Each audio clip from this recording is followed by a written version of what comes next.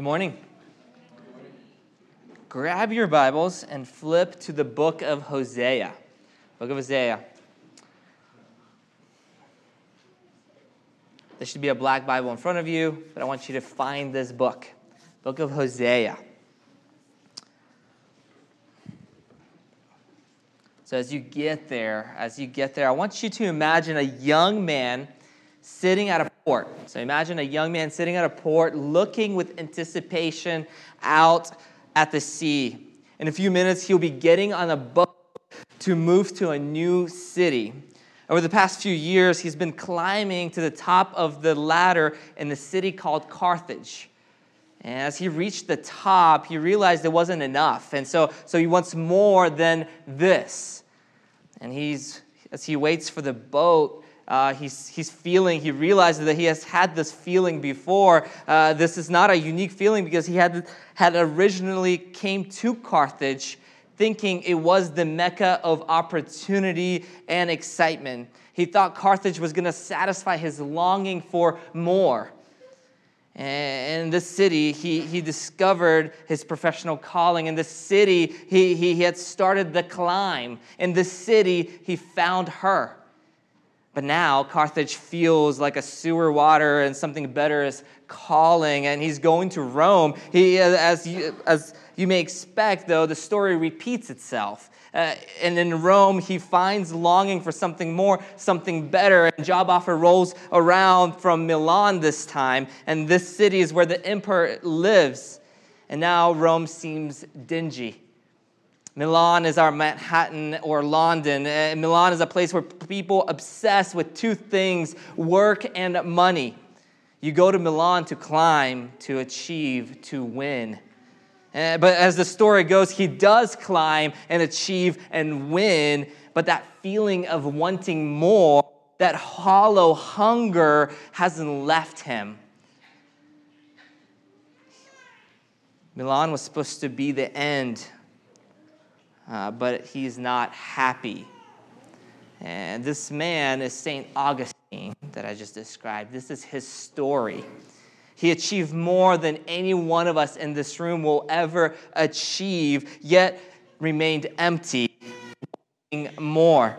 He wandered from port to port, looking for something that satisfied, something that his soul could rest in. He was searching for a home. Hosea, the next minor prophet that we're studying, is a story about us. It's a story about us. It's a story about how we, like St. Augustine, search for home in all the wrong places until God calls us back to our true home, Himself, to be with Him, and where our hearts can find true rest in His love. That's what this book is about. So let's jump in. Let's jump into the story of Hosea.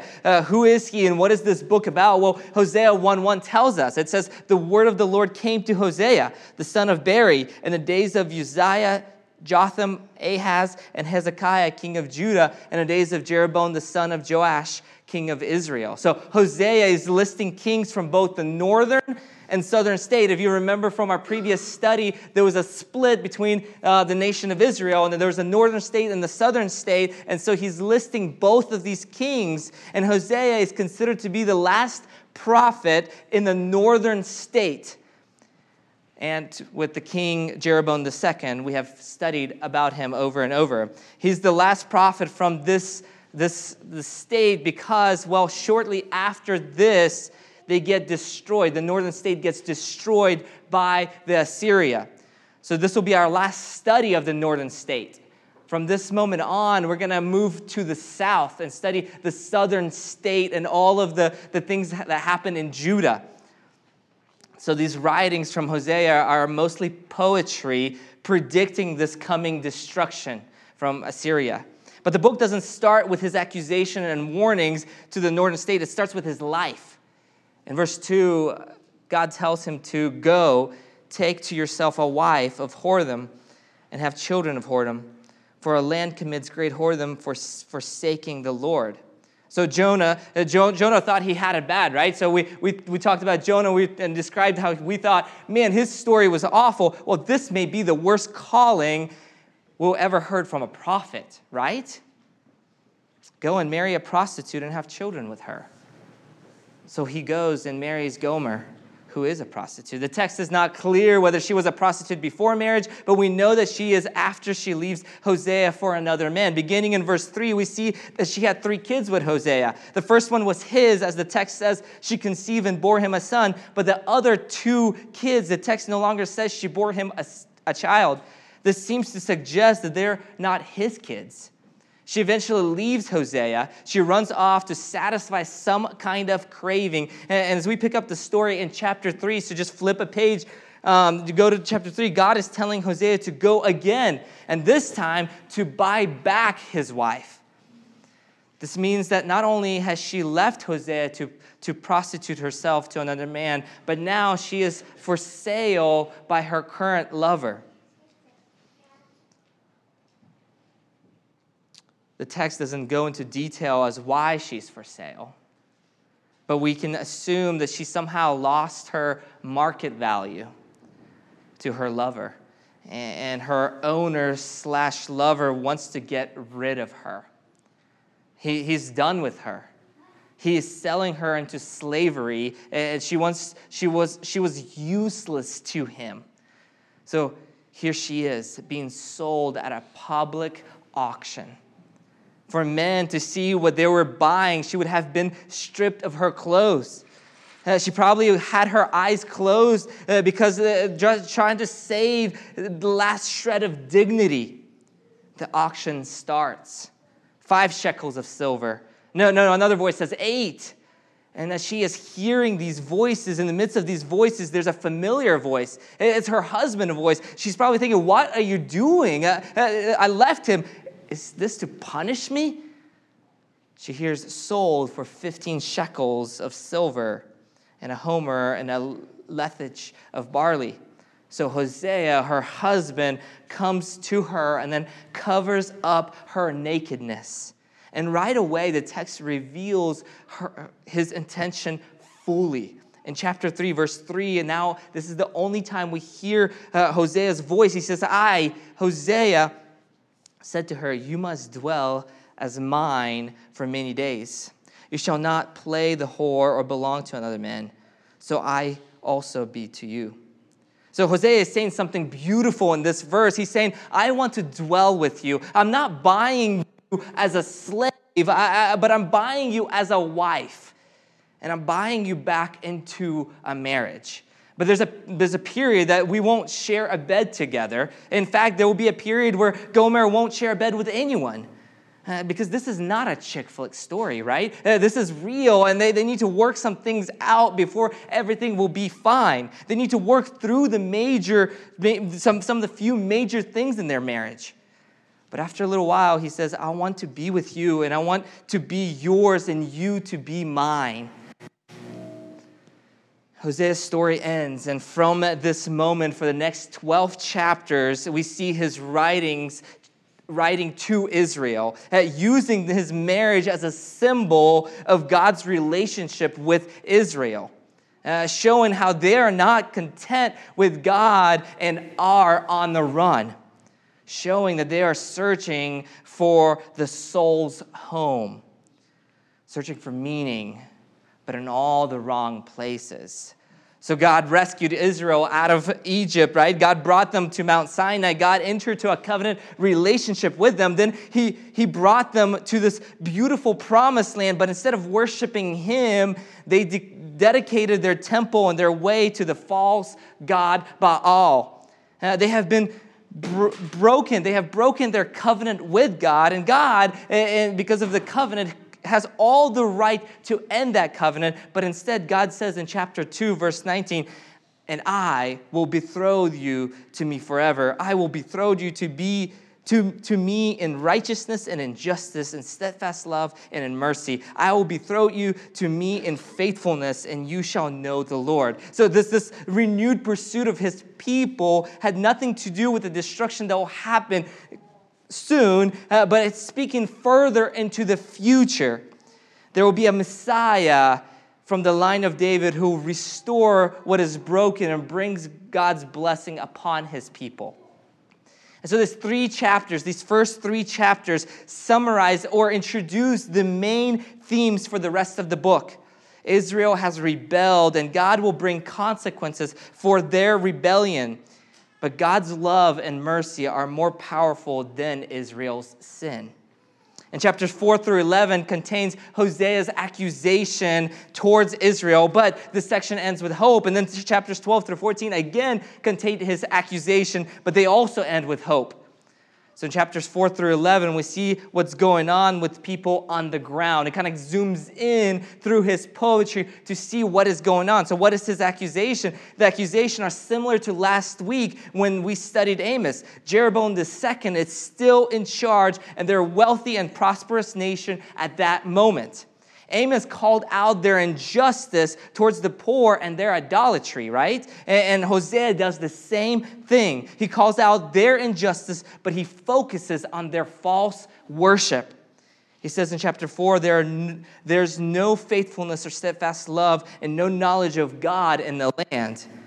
Here's the context of their false worship. The people think they know who God is and what relationship with God looks like, but they got it all wrong. They are bringing sacrifices to Baal, the false god, and other gods at the same time as they're worshiping Yahweh and bring him sacrifices. You see, the sin during this time was not that they neglected Yahweh completely, like they didn't completely reject Yahweh, but that they have combined Yahweh with other gods. They wanted Yahweh to be one of the gods that they worship. In fact, they would try to apply Yahweh's name to acts of salvation to these false gods. This kind of language started after the nation split. Do you remember King Jeroboam built 2 temples and then that resembled and looked like Solomon's temple? And then he put 2 golden calves at the front and center and said, "Here are your gods, O Israel, who brought you out of Egypt." You see, he's attributing Yahweh's act of salvation to idols. That only grows. And the people don't fully neglect Yahweh, but they combine and bring other gods into the temple. They trust other gods for some things, and they trust Yahweh for other things. And God is not fooled by this. He sees their gatherings as a show, and that's why he says there's no knowledge of God in the land. And to know God means to understand who he is and to experience his love. And their lives absolutely don't do that. Hosea then goes on to show their hypocrisy by pointing out the 10 commandments and how they break them. He then focuses on their allegiance. The fact that it's not only they're breaking God's commandments, but they trust their alliances with Egypt and Assyria more than they trust their God who took them out of Egypt and who provided for them in so many ways. Hosea warns them that this will lead to their destruction. Assyria will turn on you, he says. The book ends with Hosea revisiting their history. He wanted to show them that they're acting like their forefathers. They lie like Jacob lied. They rebel like their family rebelled in the wilderness, and they continue to rely on the corrupt kings like the story of King Saul. And the destruction is coming. Judgment is coming. In the midst of this, chapter 11 and chapter 14, there's hope. Chapter 11 describes a father who loves his son, but the son rebels.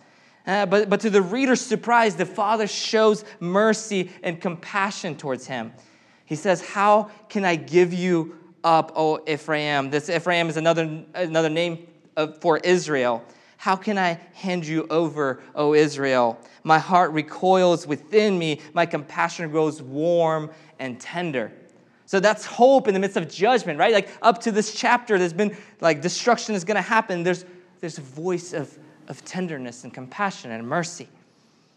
And then chapter 14, Hosea again calls them to repentance, but ends this section with the true hope by talking about the true Messiah and his restoration of all things. Let me read this from chapter 14, starting in verse 4. "I will heal their apostasy. I will love them freely, for my anger has turned from them. I'll be like the dew to Israel. He shall blossom like the lily. He shall take root like a tree of Lebanon. His shoot shall spread out. His beauty shall be like the olive, and his fragrance like Lebanon. They shall return and dwell beneath my shadow. They shall flourish like grain. They shall blossom like vine. Their fame shall be like the wine of Lebanon. O Ephraim, what have I do with idols? It is I who answer and look after you. I am like the evergreen cypress. From me comes your fruit. And the book ends with Hosea alluding to Genesis 12, when God will bless Abraham and his descendants, and through his children bless the nations. But the reason they'll be able to bless others is because God will provide a way. It won't be up to them alone. God will be the power behind it. And that's the book of Hosea. That's the summary of it, right? We just ran very quickly to the end, or from the beginning to the end of this. But we started talking about how all of us, like St. Augustine, and are on a journey searching for love and hope and home. That all of us are on this journey for love, hope, and home. And for us to truly find home, for us to truly find peace, for us to understand God and his love and mercy, for us to understand our wicked hearts, for us to truly find repentance and be healed, we need to dive into this metaphor of marriage. We need to understand our relationship with God in a context of marriage. Scripture describes our relationship with God in many ways. Right? There's many metaphors for this relationship. Even in this book, it alludes to some of them, right? A father and his son, a king and his subjects, a shepherd and his sheep. And all of those are helpful, right? So if you study and dive into those metaphors, they're very, very helpful. But maybe the most helpful metaphor for understanding our sin and our tendency to run is the metaphor of marriage. You don't have to be married to fully understand this metaphor, because while human marriage is the imagery here, the real marriage is between God and his people, God and us. So marriage is a relationship of priority, right? Marriage is a relationship of priority. Before you are married, before you get married, you are free to do whatever you want, whenever you want to. But when you are married, your marriage has to come first if you want that relationship to be strong. Nothing should come before your spouse. This is something that is easy to say, and that everybody says your spouse should come first, but we are all selfish people, and this reality is hard to live in. However, if both spouses are giving each other first priority, then your marriage will thrive, or it should then thrive. The opposite is also true for this. When you don't give priority, it will not thrive, or it will probably not thrive. So, when this is the case in marriage, when you do give your marriage the top priority, it doesn't matter what happens in life then. Whenever the storms come in, you are able to move into those storms in strength because your marriage is strong. And same thing happens the opposite also. If your marriage is weak and let's say everything else is pretty good, like you have good community, you have good friends, you have good job, you're financially doing fine, but you will live as if you are weak if your marriage is weak. Your life will be one of turmoil. That will be your reality, even though everything else is great. And God is saying, I should be your ultimate priority in your life. You don't treat me as like some kind of add-on and secondary. I'm either your everything or nothing. There's no middle ground. Like you can't kind of care about God. Like there's no such thing as like, yeah, I kind of care about God. Like you can't treat God as an add-on. God can't be an add-on. He's either everything or nothing. Like you can't treat God as a hobby.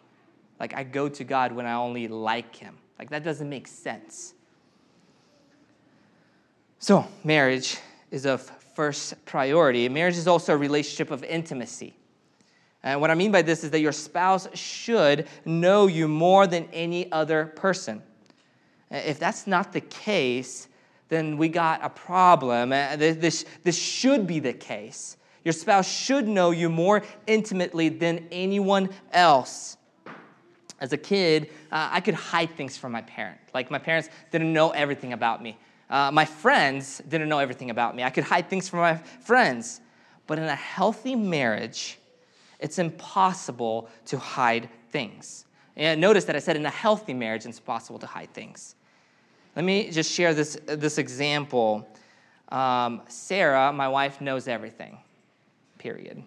It's true. She knows everything, both in my life and just everything. But I had a season, and in the season, I just felt the busyness of life. I just felt the busyness of life, and the best way I can describe this busyness of life is that I was just not fully present with Sarah and others, right? So I just kind of had this constant chatter in my mind, and as this constant chatter was going, I just would be hanging out with Sarah as she's telling me about her day, and I'll be thinking about work, or I'll be thinking about some meeting that I went through, or my kids telling me about this drawing that they drew me and the family or something, and I'm going, that's cool, but my mind is thinking about something else. And so that's how it manifested, right? So that was my season. I was in this, and so I was physically there, but I would half listen while thinking about other things. And so about a week or so ago, a little bit longer now, and I suddenly became conscious that I was living this way. I became more aware that, like, hey, that is my pattern of life right now. I wasn't aware about it, but it became aware to me. And so I started reading a few books about this, and God has been pressing in and waking my heart to be present. And last week on a Thursday, so it's 2 Thursdays, whatever, a week ago, Sarah goes, welcome back. You're finally with us today. First of all, ouch, but so true, so true. She knows me. She knows me. I can't hide anything from her. I didn't even fully know what was going on, but she knew that I was not fully present. She knew that. And so whenever I became fully present, she said, welcome back. I'm glad you're back with us again. And I was like, whoa, I didn't even know I was gone, right? But I was. And God says, you can't know me from afar. Yeah, I need to be in every part of your life. You can't hold anything back from me. I know everything. This is why idolatry doesn't work with God. You're not fooling anyone when you worship something else. He knows. God knows. And as soon as you replace him with whatever you replace in your heart, he knows. He knows. You might think you're fooling him, or maybe you're fooling yourself, but even then, he's not fooled. Let me run through a couple examples of this. If your job is all you think about, he knows that.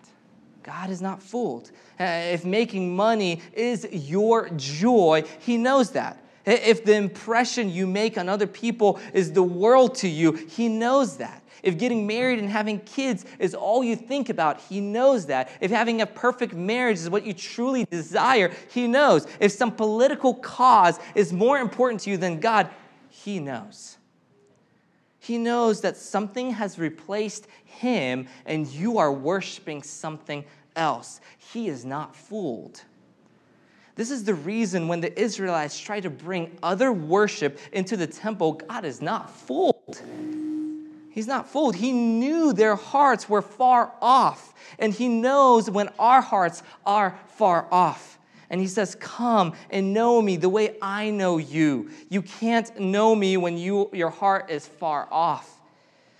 So marriage is a first priority. It's intimate. And lastly, marriage builds each person up. Here's what I mean by this. If your spouse says and really means it, right? So there's a difference between just saying and saying and really meaning. So if your spouse says and really means that, wow, you're so beautiful, it doesn't matter what anyone else thinks because your spouse thinks you're beautiful, that's how you will feel, right? But the opposite is also true. Opposite is very also true. If your spouse says you're ugly, even if the world and all your friends tell you that you're beautiful, you will feel ugly.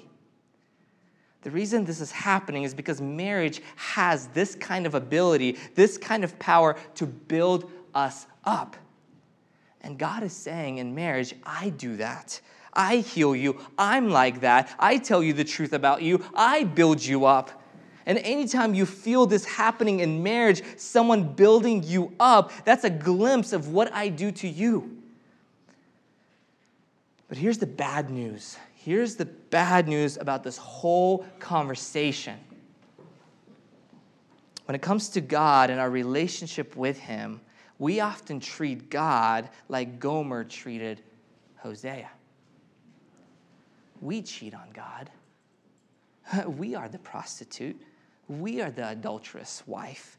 We betray God. We are unfaithful to Him. We turn away from Him to look for other things that might satisfy for a second. In the midst of all of this, God says, I want to marry you. I want to be married to you. We are guilty, but God says, I want you. And until we get this, until we realize that we are the Gomer in this story, that we'll continue to struggle with our walk with God. Because this is the reality. God has every right to end His covenant with us, but He doesn't. He leans in and shows us mercy and kindness instead. We are naked, stripped of dignity, like Gomer at the auction. We are enslaved, but God clothed us. He takes us as His bride. He clothes us with His righteousness, even though we bring unrighteousness to the table. We are unfaithful to Him, and He remains faithful to us. In fact, He buys us back. And He says, I want to dwell with you. You're no longer a slave, but my bride. I want to be with you. I want to be yours and you to be mine. My marriage with you will give you strength. My marriage with you will be intimate. My marriage with you will heal you. This is how God heals our wickedness. Through His love, while we were still sinners. Through His Son dying instead of us. Gomer ultimately finds rest in Hosea's love. And this is how we heal from our wickedness. The love of the cross. And this is how we find the true rest. God buying us back. And the price for us is His own Son. The hope that Hosea ends this book is the same hope that we rest in, the Messiah King whose name is Jesus. And this Messiah King provides a way to be with God through His own life. His life for ours. And because of this reality, He clothes us with His righteousness.